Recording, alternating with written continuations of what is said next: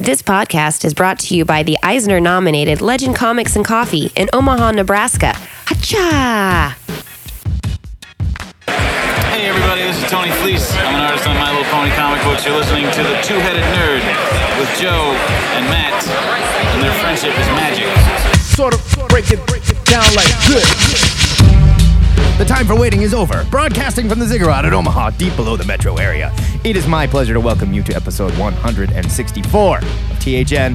We're talking comics and nerd news for the week of Wednesday, May 28th. My name is Matt Baum. You can find me on the Twitter under the handle @Matt Baumstein. And when I'm not taking shirtless selfies in my favorite Mexican wrestling masks, I'm writing the Comic Spectator blog for WorthPoint.com.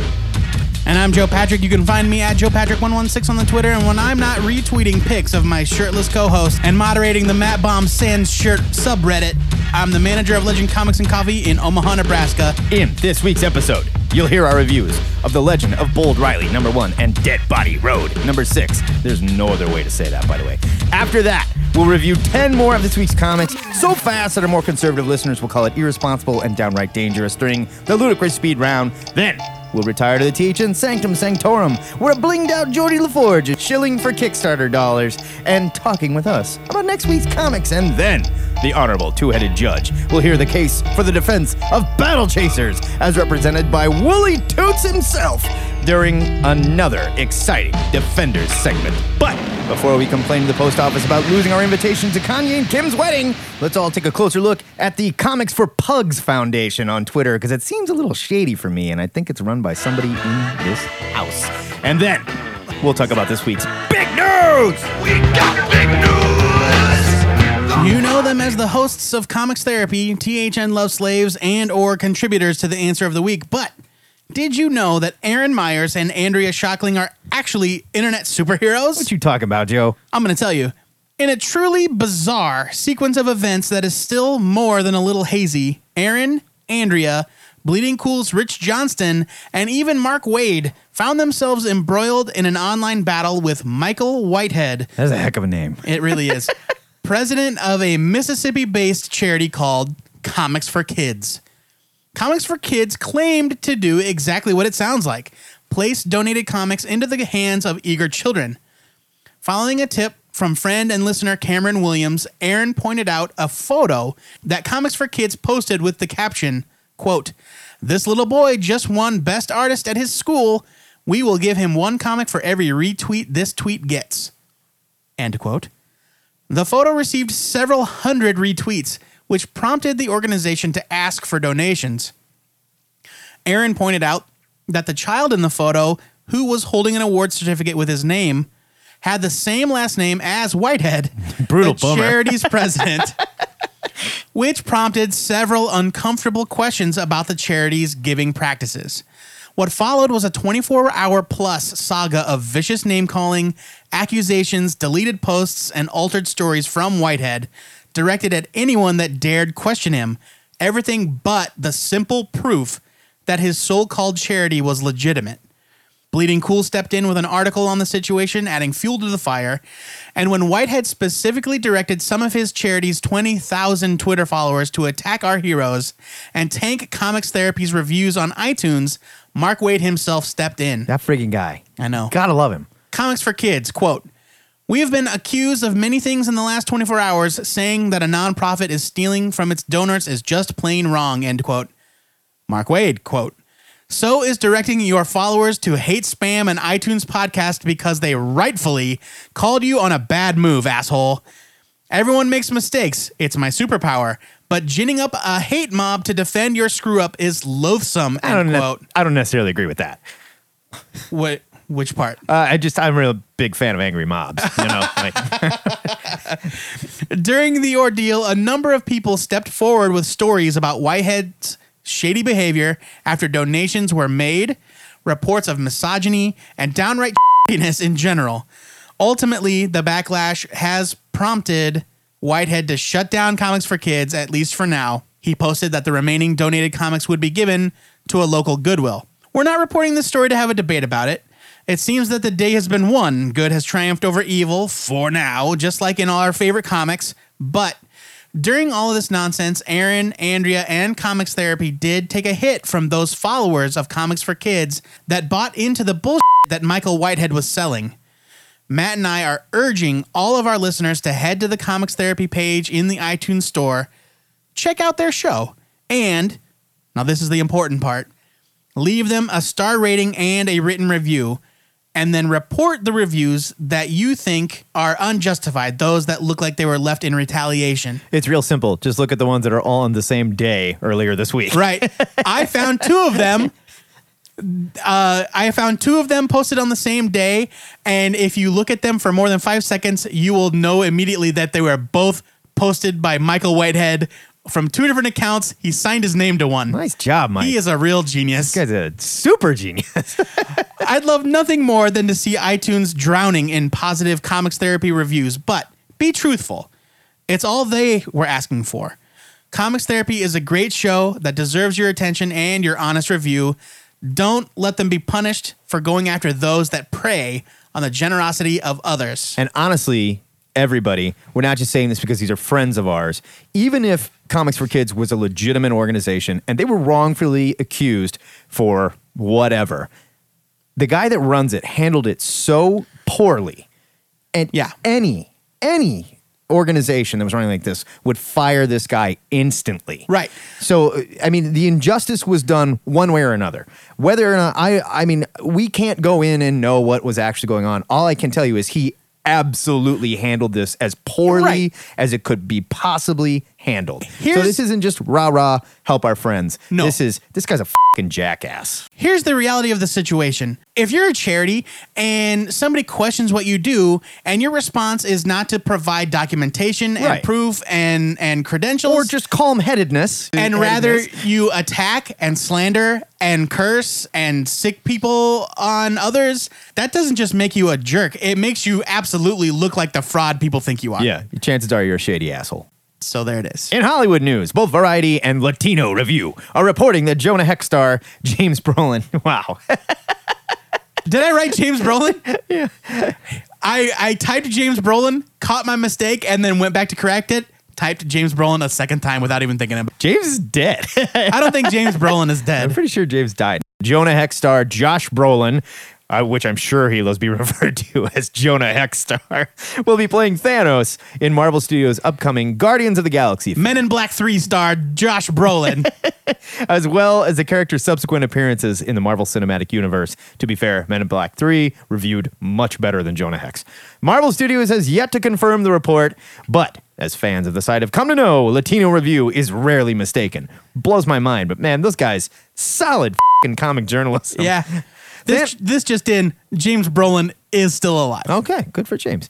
Thanos is expected to be more of a background player in the Guardians of the Galaxy, and the character is rumored to be the villain in Avengers 3, the culmination of everything the studio has done since Iron Man in 2008. Joe, what do you think of the casting? You know what? I think Josh Brolin absolutely has the capacity to play this kind of dark, like He could be whatever he scary wants. f***ing dude. More importantly, you know what they cast? They cast the chin, baby. Josh Brolin has got the chin. Well, yeah, well, that dude means is sculpted. Here's hoping that it's not just CGI, that there's some sort of Three lumps. practical effects. 3 lumps on there, and boom, yeah, you got Thanos. You don't even have to put him in costume. I am heavy into it. I think Josh Brolin is a really good actor Oh, he's great. that has made some questionable choices. Well, I mean, who hasn't? You know. But I think I have no qualms with his casting as Thanos. No, I love it. Finally, a rumor that Marvel Comics is putting the Fantastic Four on hiatus has been gaining traction over the past couple of days. It started with a report on Bleeding Cool noting the complete absence of any characters controlled by 20th Century Fox on the cover of Marvel's upcoming 75th anniversary magazine. The post contained unsubstantiated reports that Marvel will place both Fantastic Four and Ultimate FF on hold, and even that images featuring the characters have been removed from the Marvel offices. Now, evidence has surfaced from more than one artist showing that Marvel has forbidden the use of the FF and its related characters for things like trading card artwork. Comic Book Resources joined Bleeding Cool, posting, quote, CBR cannot confirm the exact future of Fantastic Four and Ultimate FF, but has confirmed with multiple industry sources, speaking on the condition of anonymity, that a hiatus for the property is reportedly planned, at least as of recently, end quote. It is expected that the characters will continue to appear in the Marvel Universe, just not in their own titles. But why? Bleeding Cool said, quote, "The belief inside the higher echelons of Marvel is that promoting these properties in comics only benefits Fox's movies at the expense of those from Marvel Studios, which is why the Inhumans are being pushed as mutant replacements in the Marvel Universe. And Marvel have been pushing Avengers, Guardians of the Galaxy, and other comics over the X-Men. And while X-Men comics remain solid sellers, they are no longer the focus of internal promotion unless, as with the upcoming Axis event on the cover of this month's previews, the Avengers get equal billing." End quote. Matt, what do you make of this? Could Marvel be making a stand in an attempt to get control of their characters back? And could a move like this do more harm to the FF property than good? This sure sounds like a fantastic conspiracy theory. I just find it really, really hard to believe. Now, if you want to say... I would have found it hard to believe if it was only Bleeding Cool. I get it. And there's a lot of things that, you look at and you can go, oh man, that is odd, But at the same time, there's just no way that, first of all, let's do this. Saying that putting out Fantastic Four comics and pumping up the FF is bad for Marvel movies, that's utter and no one is going to say, oh, you know what? I'm done with Marvel movies. I'm just going to go see the Fantastic Four movies. No, I think what they're saying is that, if they feel obligated to promote Fox's movies because it features their characters, it could hurt their own It's coming brand. at the expense of resources that could be used to promote their own. And I get that. But what's good for that movie is good for their comics, too. I mean, there's no argument there. And you don't own the rights to the Fantastic Four anymore, which were given up during their Marvel bankruptcy days. They did get the end of the stick there. I wish more than anything the Fantastic Four was back in Marvel Studios. But that's not the reality of it. This would be an act of shooting themselves in the foot. It just does not make sense. I find it really hard to believe. You want to say... But that here's what I think makes it plausible. Well, let me finish this thought real quick. I'm not saying it doesn't look odd. I just find it really hard to believe that they're going to be like, you know what? We're going to murder the Fantastic Four. That's not what and they're doing. And then we're doing. going to tear That's Wolverine in half. That's not what they're saying. They're saying we're going to stop putting out the Fantastic Four comic. The Fantastic Four still exists in the Marvel U. They're going to show up in the Avengers. They're going to show up wherever. But we're done helping a rival movie studio promote their stuff. Here's why I think it's plausible. Look, when the Thing eats Wolverine and then shoots the Ultimate Nullifier up his butt, I'll buy it. Okay. I'm not saying it's true, and everything is certainly unsubstantiated, Right. and it's like anonymous sources and Right. secondhand information. But it's enough secondhand information and enough unsubstantiated claims to make you really think about it. And the reason I think it's plausible is because Fantastic Four is not a top seller for Marvel. No, its numbers are definitely down. James Robinson's numbers So have what been do they really creeping lose down. by putting it on the shelf for a while? I mean, Not forever. No. No one is saying they're killing the FF or canceling it outright for good. I'm not going to say this doesn't look odd. There's a great I'm conspiracy saying theory if it here. looks like a duck and it quacks like a duck, it's probably a Fantastic Four comic. Sometimes could be a muskrat. I don't know. I'm just saying. James Brolin is dead. That's the big news for this week. If you'd like to discuss these stories or anything you think we missed, hit us up at the THN forums, where we are routinely whipping our 22 Twitter followers into a foaming hate spam frenzy and then turning them loose on the Nerdist Network until such time as they decide to include us. Then we go after Sirius XM. Take it to them, boys! Every Sunday, the hate-mongering Joe Patrick posts the question of the week in our THN web forum. I'm just an angry young man. It's true. Which you can find by clicking the link at twoheadednerd.com. Joe Patrick, let's pause the tape and talk about... I got one. Oh, you got one. Joe Patrick, what are we asking the listeners this week? It's the one we were going to do last week when love we it. decided to do the X-Men instead. Hey. Look, man, Wooly Toots is knocking him out of the park with his question suggestions. I know that a lot of you have sent in suggestions, and we'll get to them. Okay. Shonix sent a whole MP3 full of suggestions, but this one was too good to pass up. Okay. Wooly Toots wants to know, what is your favorite artifact, weapon, or item of power from the world of comic books. I love this. For example, Green Lantern's ring. Power Ring, Yeah. Infinity Gauntlet, Grass Cutter, Sure. Spider-Man's web shooters. Okay, stop naming stuff. I'm just saying. They're out there. You know them. You love them. We want to know your favorite. Paste Pot Pete's glue gun. I mean, there it is. Absolutely. Bang. You have until this coming Thursday at midnight, the end of the day. You got that? Central Time. Wednesday, 12:01 is the cutoff. No. Thursday. Wait a minute, I'm confused. Thursday. You have until the 4th day of the working week at midnight to get us your answer. You can call us and leave a message with your answer using Skype. Our Skype handle is Two-Headed Nerd, all one word. Or at our Ziggurat hotline, 402-819-4894. But please remember, we have lots of people that like to contribute, so keep it concise. We say 3 minutes, but really, you can get it done in less time than that.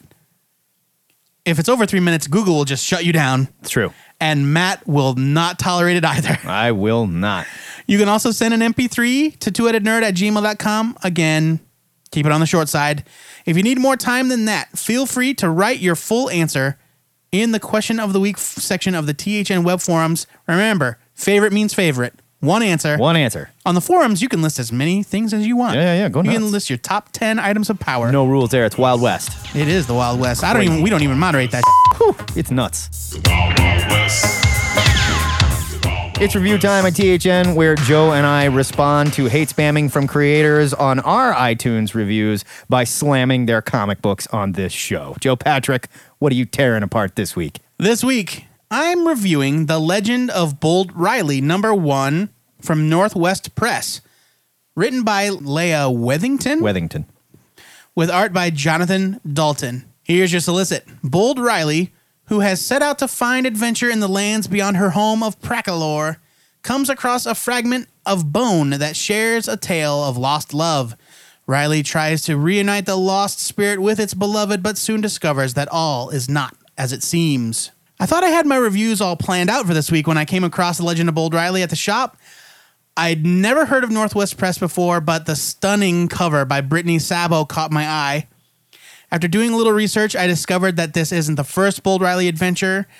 Here's a quote from the first graphic novel.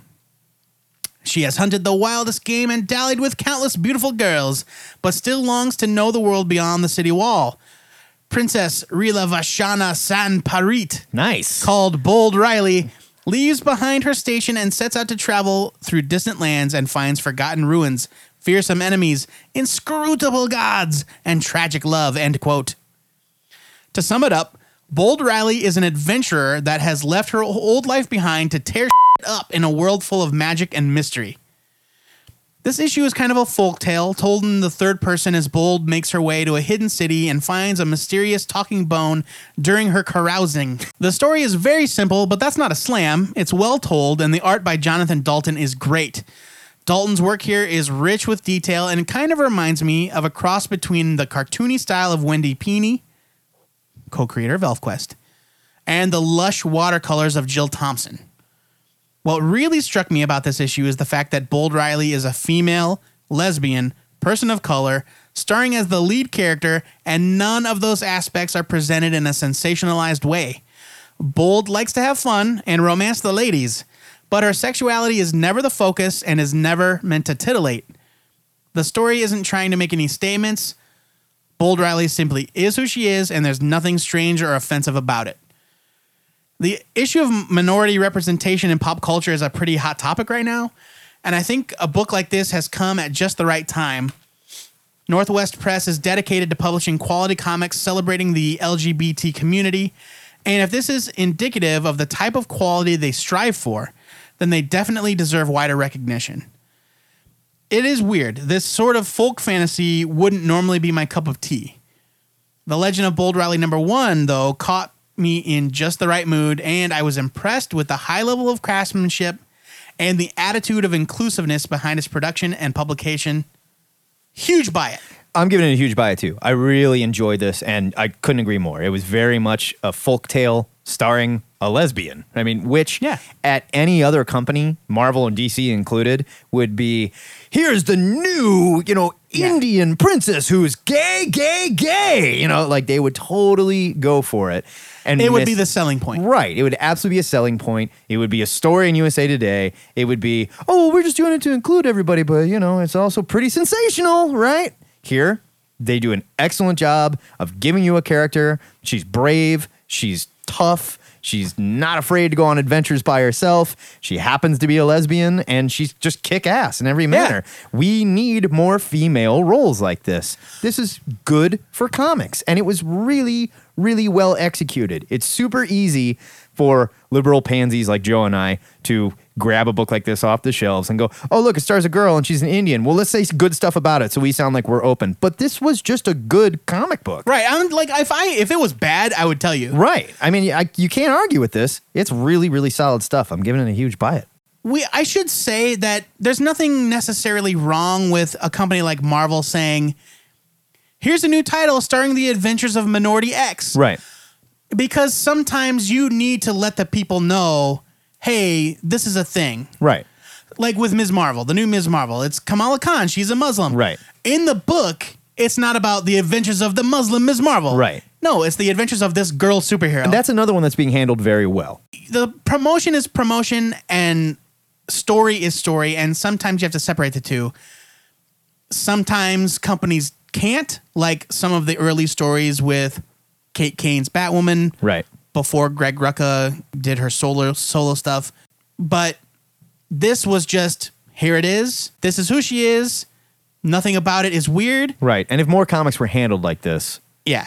I mean, the entire comic book marketplace This would is be how better it should all be for it. handled, right? Yeah. This is how everything should be handled. And it's very well done. And not only is the book well done, but the production quality of the actual physical product is outstanding. Yeah. For a company I've never heard of. Yeah, this is a very slick-looking book on glossy paper. It looked really nice. Well done. My one criticism, I can't get anybody from Northwest Press to write me back. Yeah, what the hell, guys? Matt, what did you review this week? This week, I read Dead Body Road, #6 from Image. This is written by Justin Jordan with art by Matteo Scalera. Dead Body Road is a story of an ex-cop, Orson Gage, out for revenge after his wife, also a cop, was killed during a bank robbery. He'll need the help of his old partner, who he took down with him after admitting to stealing drug money, and the wife of the dead hacker killed in Gage's bloody wake to get to the man who set up the bank job. All he needs is to get these two people who want him dead to play along just long enough for his plan to come to its explosive end. I, pardon the pun, but I shotgunned this entire series because I got so sick of reading all the good reviews of it. I had to see why it was great. I'm really glad that I did. This is not a happy story, though. In the end of each issue, Jordan writes a short essay about his inspiration for the story and how he mapped out each issue. He writes about falling in love with the crime writing of Elmore Leonard, who wrote Get Shorty, and Lawman, which was the inspiration for FX's Justified, and Richard Stark, who wrote the Parker novels that Darwin Cook has been adapting, that Joe and I also both love. Neither man wrote stories with happy endings. Theirs were crime stories populated by untrustworthy monsters that would betray anyone for the right amount of cash and do so in extremely violent ways. By the 6th issue of Dead Body Road, I had accepted that there were no heroes in this story. Gage isn't a bad guy, but he's not the Punisher either. Jordan writes as a man focused on his plan for revenge, so much so that he's not counting on living a single minute longer than after his succession. And he's also fine with the thought of dying while trying. Each issue, Jordan and Scalera were able to surprise me by breaking rule after rule. First, we see what seems to be the helpless female lead turn into a raging psychopath. Then we get an entire issue of ultra-violent car chases, which is something that's notoriously hard to pull off in comic format. And all the while, the character we're supposed to be rooting for seems to become as evil as the men that he's murdering. This was violent, mean-spirited crime comic book fiction at its best, with some of the most kinetic and bloody artwork I've seen since Jordan's Legend of Luther Strode. Matteo Scalera has quickly become one of my favorite artists working in comics today, and he shines here, drawing bikers exploding at high speed under the tires of muscle cars and aging thugs getting beheaded with shovels. Dead Body Road could absolutely be accused of being gratuitous, and it is. This is violence for the sake of violence. This is mean criminals being mean criminals. And here's your spoiler alert. There is no happy ending. That said, there is hope and a greater sense of mystery of how the smallest action can set off a chain reaction of events that changes the lives of everyone in its way. I can't wait to see a movie version of this. Somebody better be working on it right now. This is a gigantic buy it. Well, it's a Skybound property, so it's a safe bet. Yeah. Okay, so confession, Matt picked this kind of late in the week because he was just inspired by how much he enjoyed it. I just loved it too much. We had made other plans, so I did not read Dead Body Road number 6 because I'm way, way behind. But I did read number 1 way back when it came out, and I loved it, and I just never had a chance to keep up with it. I plan to, but I can't review this issue. I abstain. That's all right. Middle of the road, he's trying to find me. I'm standing in the middle of So that's a double buy it for The Legend of Bold Riley number 1 and a single buy it for Dead Body Road number 6. Of course, we want to know what you brave princesses and sociopaths thought of these books. So hit us up with your opinions over to this week's comics section of the THN forums, which you can find by clicking the forum button at twoheadednerd.com. Come on now, in the middle of the road, yeah.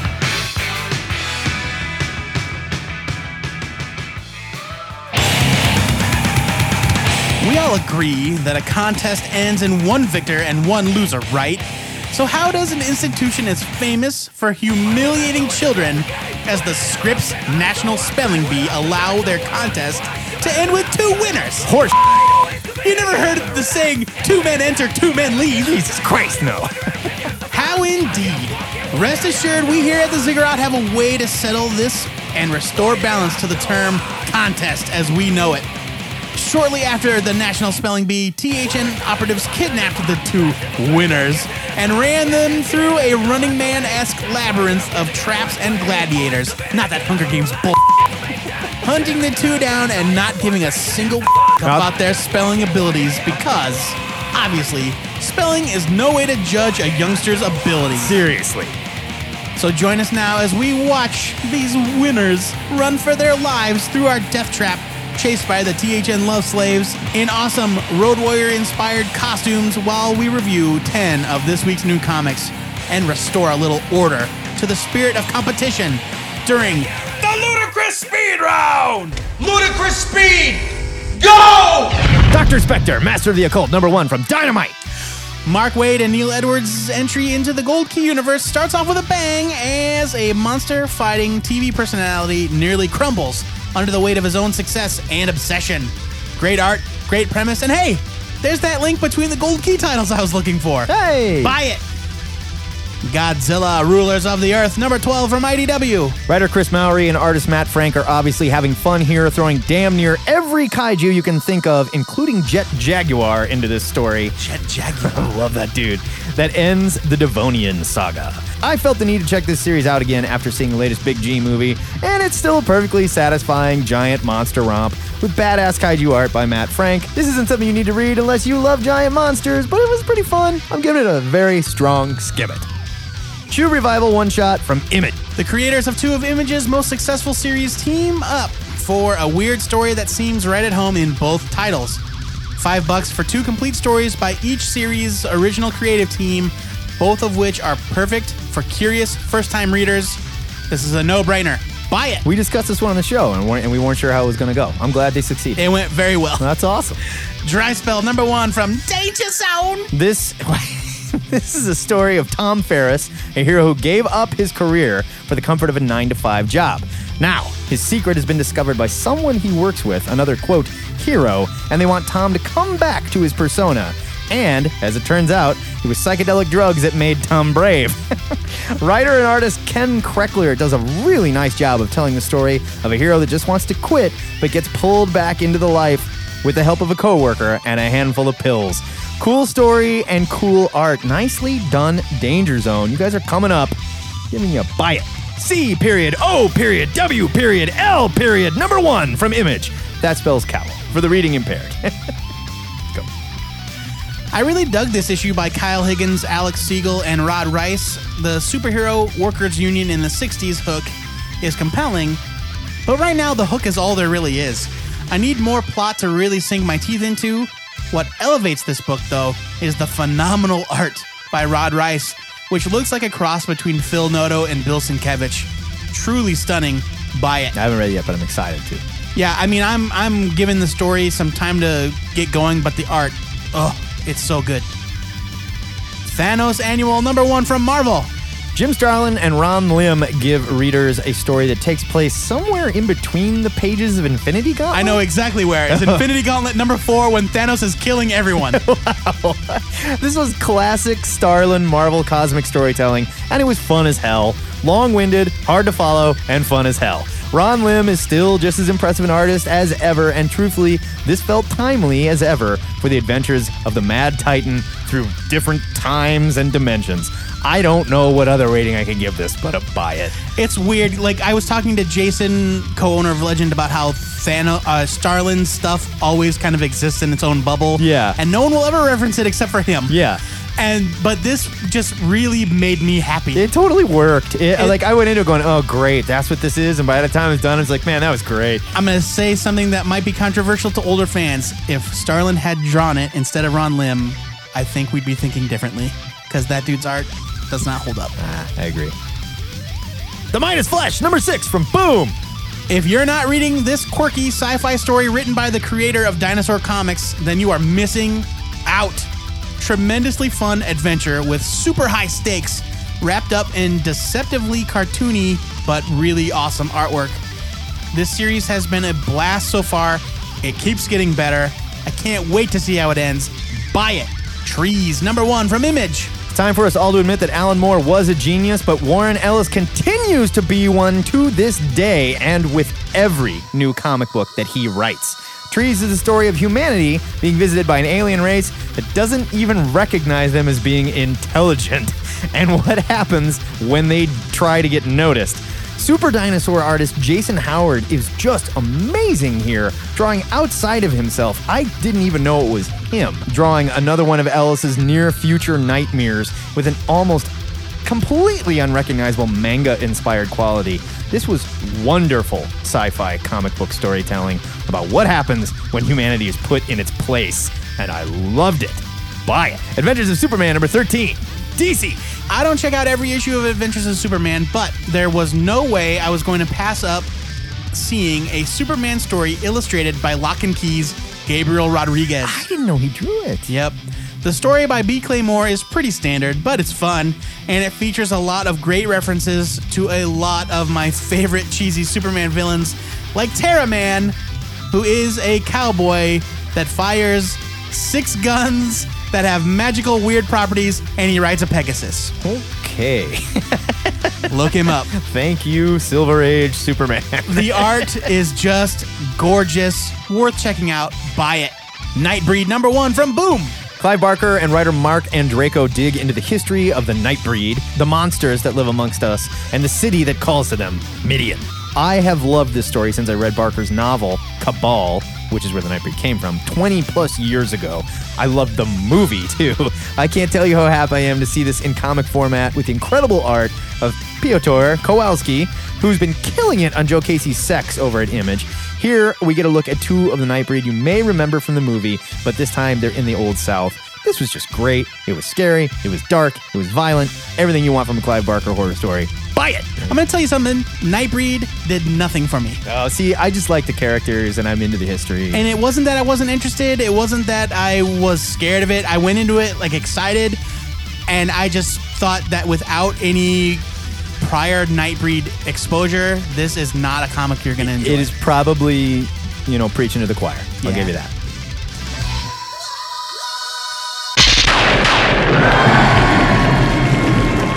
Toom! That is your ludicrous speed round, and Toom is the sound actual Thanos makes when he tackles Ghost Thanos. Yes, as seen in the... Just trust us. As seen in the pages of this week's Thanos Annual #1 from Marvel. Just trust Jim Starlin. He knows what he's doing.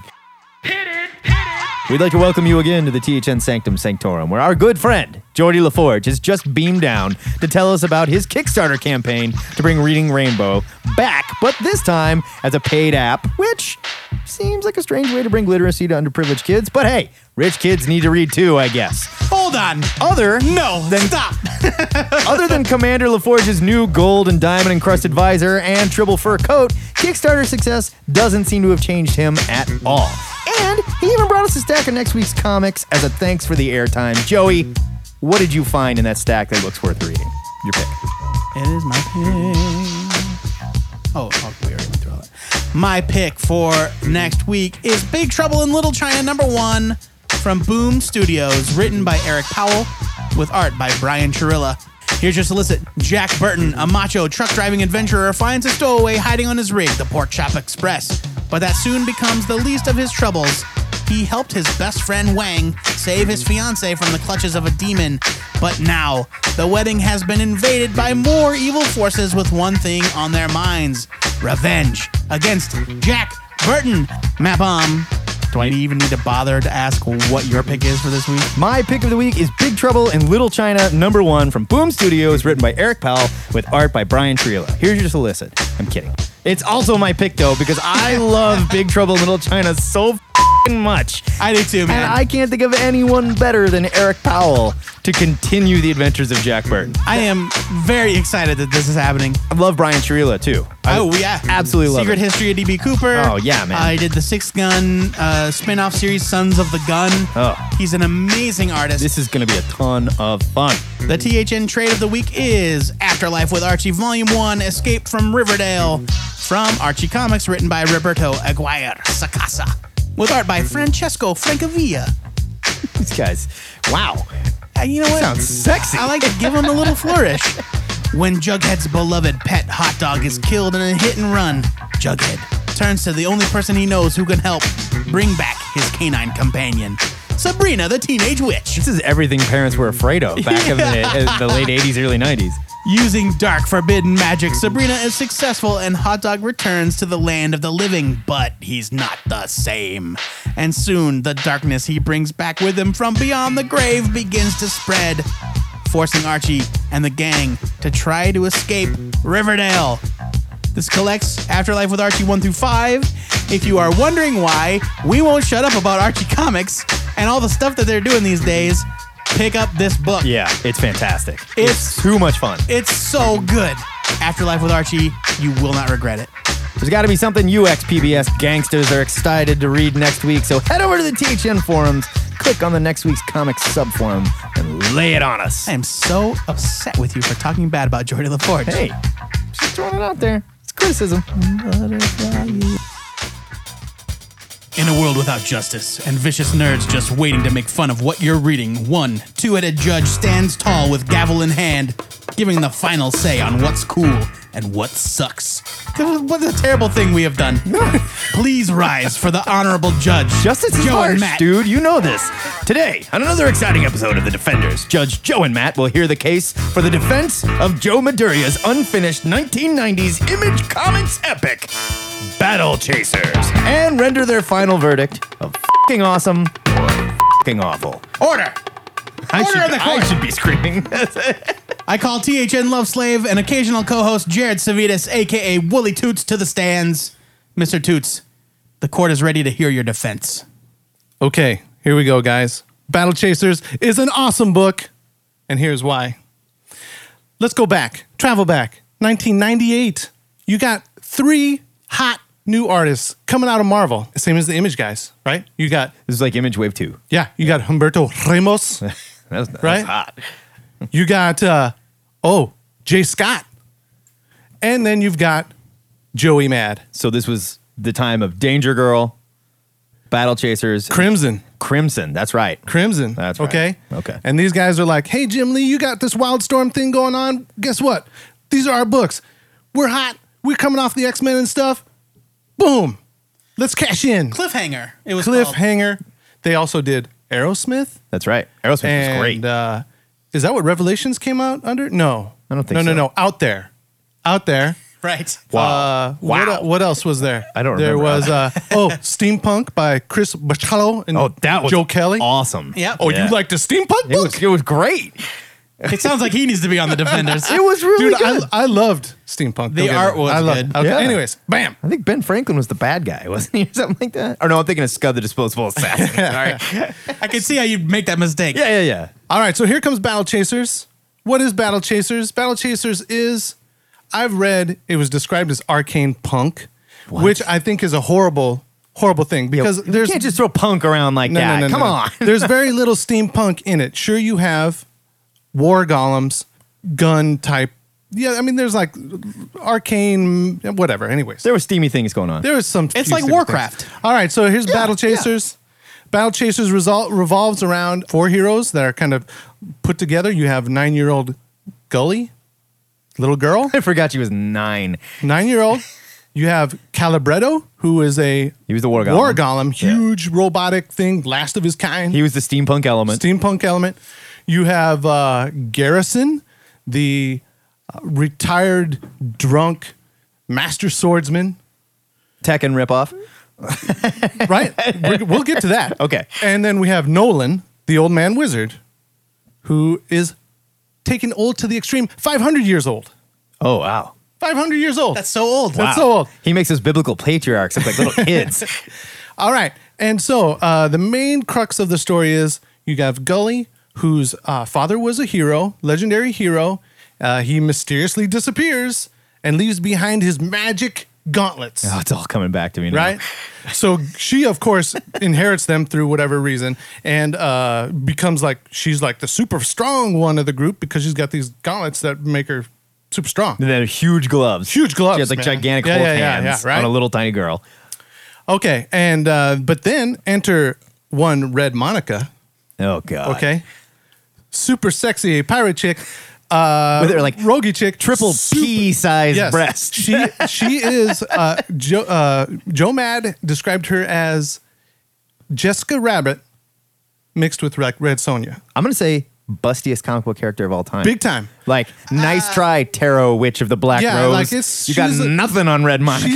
She's a play on Lady Death and like, you know, just the whole trope of like big busty Oh, yeah. gals that were kind of Jim Balent did a backflip when he saw her. Right. You I know should he have did. just called her Red Jessica. right? purgatory. You know, we got Vampirella, all Oh, those yeah. gals. So well, that was she's like a play on coming that off his stuff. Catwoman days too, Yeah. when Catwoman was just like carrying around Yes. bazoombas. you Yes, know? yes. She approaches Garrison to help her break a dude out of this super prison. And he turns her down because, man, he gave up wielding his sword because his wife died on their wedding day. It's a big old sad thing. He's just become a drunk. He's worthless. And the sword is huge. It's like 7 feet And long. it's got an eye. It opens up like the Yeah. like Like the Eye of Soul Thunder. Calibur. like a Thundera. Yeah, or yeah. Soul Calibur. The Soul yes, Calibur. okay. And so he turns her down. She goes and breaks the dude out, and in doing so, she releases 4 extremely powerful villains. And the rest of the series is they team up and they all fight these villains, you know, and things happen along the way. Did they win in the end? Oh, let's get to that. This is a little trick question The for end? you. Okay. You've got Joe Mad at his peak. Like, this is him at his peak. This is a beautiful book. The guy put everything into it. I don't it is disagree. a gorgeous book. I don't disagree. The story is, you know, if you're looking for sword and sorcery and things like that, then, you know, it's a decent enough book. It's not a story that is like super like important or like, oh man, you have to read it. But I mean, it is a guy who's very passionate about what he's doing, and he put everything that he loves into it, you know? So like, if you like manga, if you like video games, I mean, like there's a lot of it that's like very Final Fantasy like, and like If you were like saying, The Rock, if you like, you know, the movie, not Dwayne Johnson. yeah. So I mean, this book should be right up your alley if you are into all those things. The things it did suffer from, okay, is scheduling. Oh my yes, God. it took 4 years for him to put out 9 issues, and there was even a 16-month gap between 2 issues. Now, hey, I don't think that's worth bringing up because how long does it take Hellboy to come out? I don't give a shit how long it takes Hellboy to come out. I'll wait forever for a Hellboy issue.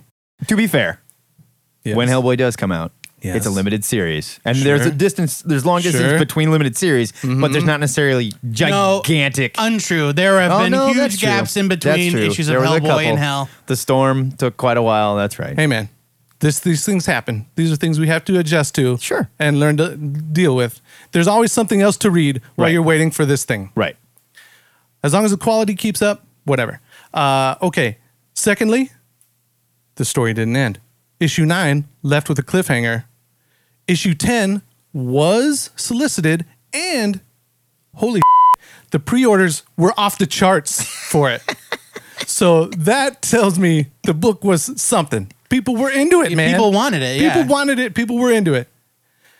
But Joe got an offer to go work on video games, and he left comics. Yeah. Now, I don't hold that against the guy, because if I had a chance to work in comics, and if I had a chance to work in video games, I'd jump on it. It was obviously the dude's dream job to go design video games. A comic book sells in the 90s sells for, $2 to $4 tops, and a video game was selling for $50. So I'll let you guess which one you're going to make more money working on, Yeah, okay. So there's the scheduling problems, and yes, the story didn't end, but hey, the dude went out on a high note, as opposed to, let's say, I heard you guys complain about the way Superior Spider-Man ended. So what if he gave us a lackluster ending, and then that would have dropped the book even? So this is an argument for not ending your story? Hey, man. I am do yourself a favor and don't end it. He always, and the thing that frustrates me is he says he would like to go back and finish it. He always has meant to go back and finish it. He just needs the time. He's always got something else on the plate. Then why does he keep doing Marvel books? Right. Yeah, that's the thing. He's like, well, I got this Marvel thing, so I can't do it now. But trust me, I want to do it. They recently, in 2011, they collected it in a big oversized hardcover, and it had everything. It had all 9 issues. It had the Prelude issue, and then it also had a short story that was in Frank Frazetta magazine, issue number 2. Which he did a variant cover for, Battle Chaser style. Wow. So bam. If you are going to complain about the story not all coming out and whatever, you can get it collected now, read the whole thing through, and tell me it's not a damn good time. Because it is. Okay. He rests his case. We've heard the argument. I think I rest my case. I think I rest my case. That's the best I got, damn it. All right. Well, let's talk through it, Joe Patrick. I hadn't thought of it like this. Oh, wait a minute. You also get this, guys. In issue 6 and issue 9, you get backup story on the history of Red Monica and her relationship with Garrison, right? Oh. Drawn by Adam Warren. Hey, Adam Warren's a good time. That was a plucky young Adam Warren at the time. Yeah, Adam Warren has always been old. This is him coming after he did Dirty Pair books and Bubblegum Crisis for Dark Horse. When Battle Chasers was coming out, he was doing Gen 13. Gen 13, yeah. So, man, you get all kinds of good stuff here. Joe Patrick. Look, I mean, I don't even really think that this needed to be defended because I always enjoyed Battle Chasers. Here's the thing. You and I were there. We were working in a comic book store. Yes, I painfully lived through every moment of the Battle Chasers saga. We were right there for it. Right? Each delay for customers coming in and going, when's it going to come out? When's it going to come out? No one is arguing that it didn't sell bananas. Wait, when did number 1 come out? When did it first start? 1998. Oh, see, that was before we started working. Oh, no, you're right. We were just collecting. But I think they were still at it when we started. Yeah, several years later when we were working at a comic shop. Yeah, because he went from Wildstorm, then I think he went to then Wildstorm got bought by DC, so it was DC. In 1999, Wildstorm got bought by DC. And then it finished off at Image. So the book was in 3 different companies too. Man. Okay, well, I always thought Battle Chasers was a lot of fun, and like Toot said, maybe the story wasn't always the best, but the story was bad. No, I don't even think the story was bad. I mean, it was obviously. I'm not saying it wasn't a clever idea. I like the group. I like the little girls, the strongman. That's ironic and fun. It was not a well-written story. Come on, you can't tell me. But it was he a didn't well-written write story. it. He wrote it with. Yeah. It's like Omar Sharif. Marir Sharif. I don't think it was Omar Sharif. I got the dude's name. Academy Award winner Omar Sharif. Munir Sharif. What has he done? I don't know. I smoked a bunch of weed with Joe Maduria, I guess. I don't know. My point being, I think it was Yasser Arafat. He was co-written with Yasser Arafat. I think it was Boutros Ghali. Boutros Ghali. If you look back at this book as like everything that was right and wrong about the 90s comic book scene at the same time. You know, it was big holofoil covers. It was an artist trying to show everybody that he can come up with a property and write too. He don't need no writers helping him out, you know. It was guy breaking off from the big two to show he doesn't need these characters. He can do it on his own, and pretty much failing. And I mean, not you can't doing it on his own. Yeah, and then not doing it on his own, not finishing the story. You know, like having the chance to sell all the comics in the world and not delivering. You know. All right, well, let me counter by saying that, or by asking, is it a failure? Because, I mean, he failed to finish it. Right. But was it a failure as a whole? Because I guarantee you, every time that book came out, it was hugely successful. That's where I'm going with this. That's why I say it was a gigantic success and a huge failure, and pretty much summed up the 1990s in comics. Like you could hold Battle Chasers up and say this is the quintessential 90s book that was everything that was right and wrong about comics at the time. It's really hard to pass judgment. So then it's very important. Yeah. Because it's because it covers in and of it itself. Is the 90s. It like becomes important. It's like a time capsule. Yes, you know. It's a mirror that we hold up to the 1990s and go, look at yourself. Well, okay, so this is not maybe a compliment, but I never really read Battle Chasers for the story. You know? Okay. Battle Chasers had a story. Right. We can all agree on it. The same way that Playboy has articles, you know. It's pretty to look at. Can do some light reading. So for me, Battle Chasers was more of a showcase to show what Joe Madureira was really capable of. And in that regard, I think it was a huge success. Absolutely. As a showcase for his art. In the same way that I would buy an art book. Right. That's just a series of, you know, pinups or concept art or whatever. Right. Mm-hmm. And Joe Madureira came out of that Jim Lee school of art where you draw one really cool looking posed character that takes up the whole panel, so you don't have to draw any background or anything, you know? But it was cool. Hey, man, Jay Lee does that on Superman Batman. It's true. It's true. Yeah. He did like full page panels for sure. But they were like kinetically bam, slam, this thing is happening. But you know what? That was the time. Right. That wasn't necessarily... I'm not saying it's his fault. I'm saying he came out of that like, school. The whole idea of like widescreen, right? You know, action comics came about with like Brian Hitch's authority, right? And so that was the time that this book lived in. And Brian Hitch, probably huge Joe Mad fan, you know, and was like, man, I want to do that too, you know, and that's we want to talk about a guy that has scheduling problems, right? I mean, that's a whole different show. I come down in favor of Battle Chasers. I think it's a fun experience. I think it's awesome. I can't believe I'm going to say this, but I walked into this going like, man, give me a goddamn break, you know? Yeah, just because, like I said, Joe Mad, he's a very controversial figure. I think a lot of artists like hate him because he got so famous and didn't do any of the work. He dropped the mic and walked away. Right. Sort of like when a wrestler comes back from doing movies and the crowd's like, boo, but you're still famous, or how can I watch you wrestle? Right. You know, like, I think a lot of artists are like, that guy, you know, but it is irresistible. It reminds me of the 90s. It was fun. It was dumb. I gotta call it awesome too. Not everything has to be a deep, complex, rich narrative. Right. Sometimes it's okay to just look at something pretty and enjoy it because it's fun. It's true. Excellent defense there, Willie. Oh Pearce. boy. I feel good. I have goosebumps. In the hands of a lesser comic lawyer, I think this one would have gotten barbecued. Thank you again to Willie Toots for letting us judge his questionable nerd tastes in front of the internet and everyone.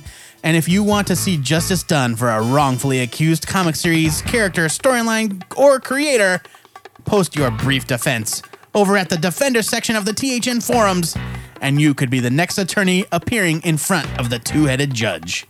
Sort of break it down like this. And that is it for another wild card episode of THN. If you're wowed by two unprepared nerds pulling a segment out of their butts and forcing a friend to help them out with it, you can subscribe to the show on iTunes or Stitcher or TuneIn, where we need your star ratings, your reviews, your thumbs up, and your cute little hearts, because it helps us to connect with other potential listeners. Thank you to all of our donors, and if you'd like to help keep us in flaming Sambuca shots, you can make your donation in any amount using our dismal... I'm not even going to ask why. I set my face on fire last night. Okay. You can make your donation in any amount using our drunken, feisty little PayPal button at twoheadednerd.com. And Coward. if you want to become a sustaining member, It's as easy as clicking the Make This Donation monthly box, and as little as $1 a month really does help. Toots, take it away. All right, while you're there, you can find links to all of our contact info via Twitter, YouTube, Facebook, Skype, and our Ziggurat hotline, 402-819-4894. Using this holofoil enhanced list of resources, you can hit us with your Ask a Nerd questions or trivia challenges. You can beg the comic pushers for reading suggestions, or ask us to review your self-published comic, printed, digital, whatever. And don't forget to go sign up for the THN forums. This is your little virtual piece of the Ziggurat where you can discuss this week's show, alert us with your favorite Twitter scam, and rap about comics. That could not have been more professional, sir. Remember to follow us on Twitter, like our Facebook page, and watch the forums if you want to get in on the Question of the Week discussion. And then be sure to tune in to hear your answers on the Answer of the Week podcast. But if you need more THN in your life right now, get over to twoheadednerd.com and check out a new Saturday morning cartoons by The Credible Hulk. This one, I think, is pretty weird. What is it? You're going to have to check it out for yourself. What is it? Just Oh, man, just I look at never it. go to that stupid site. Just look at it, man. The all-new Question of the Week, which will be posted on Sunday. It's true. The controversial as ever Ludicrous Speed Reviews by Aaron Myers. Oh, man, is he all fired up again? And I believe there's even a review of Days of Future Past. Hey. Also by The Credible Hulk. That guy, he's a hard-working love slave. I'll tell you what. That's right. We could let him out of the box more often. Next week, we're playing Ask a Nerd, so get to the forums and hit us with your comic questions or trivia challenge or that pointy-headed comic know-it-all, Joe Patrick. We haven't had a trivia challenge for a while. I would love one. Joe, just for your information, not allowed to look at the Ask a Nerd forum. So, if you're going to post a trivia question, I'm telling you, he can't cheat. He won't do it. He thinks he's going to go to heaven someday, so he's not going to cheat. Hey, now, before we go, this week's shout-out goes to Chip Gray, an anonymous Twitter user that surfaced during the Comics for Kids scandal. Gray was instrumental in preserving posts that Michael Whitehead was deleting to cover his tracks and spreading the word about the charity's shady behavior. Word to you, Chip. You the man. Would you change your name if it was Whitehead? Like, that's like, hey, Zitface, you know? Until next time, true believers, remember to pre-order your comics, most notably Princess Ugg, #1 from Oni, because your retailer might just kiss you on the mouth for it, and if that retailer is Joe Patrick, I guarantee it! This is the Two-Headed Nerd, signing off. Put on your lipstick, baby. He'll use tongue, too. It's out there. Hey, I'm ready. There's no need to panic. It's a panic.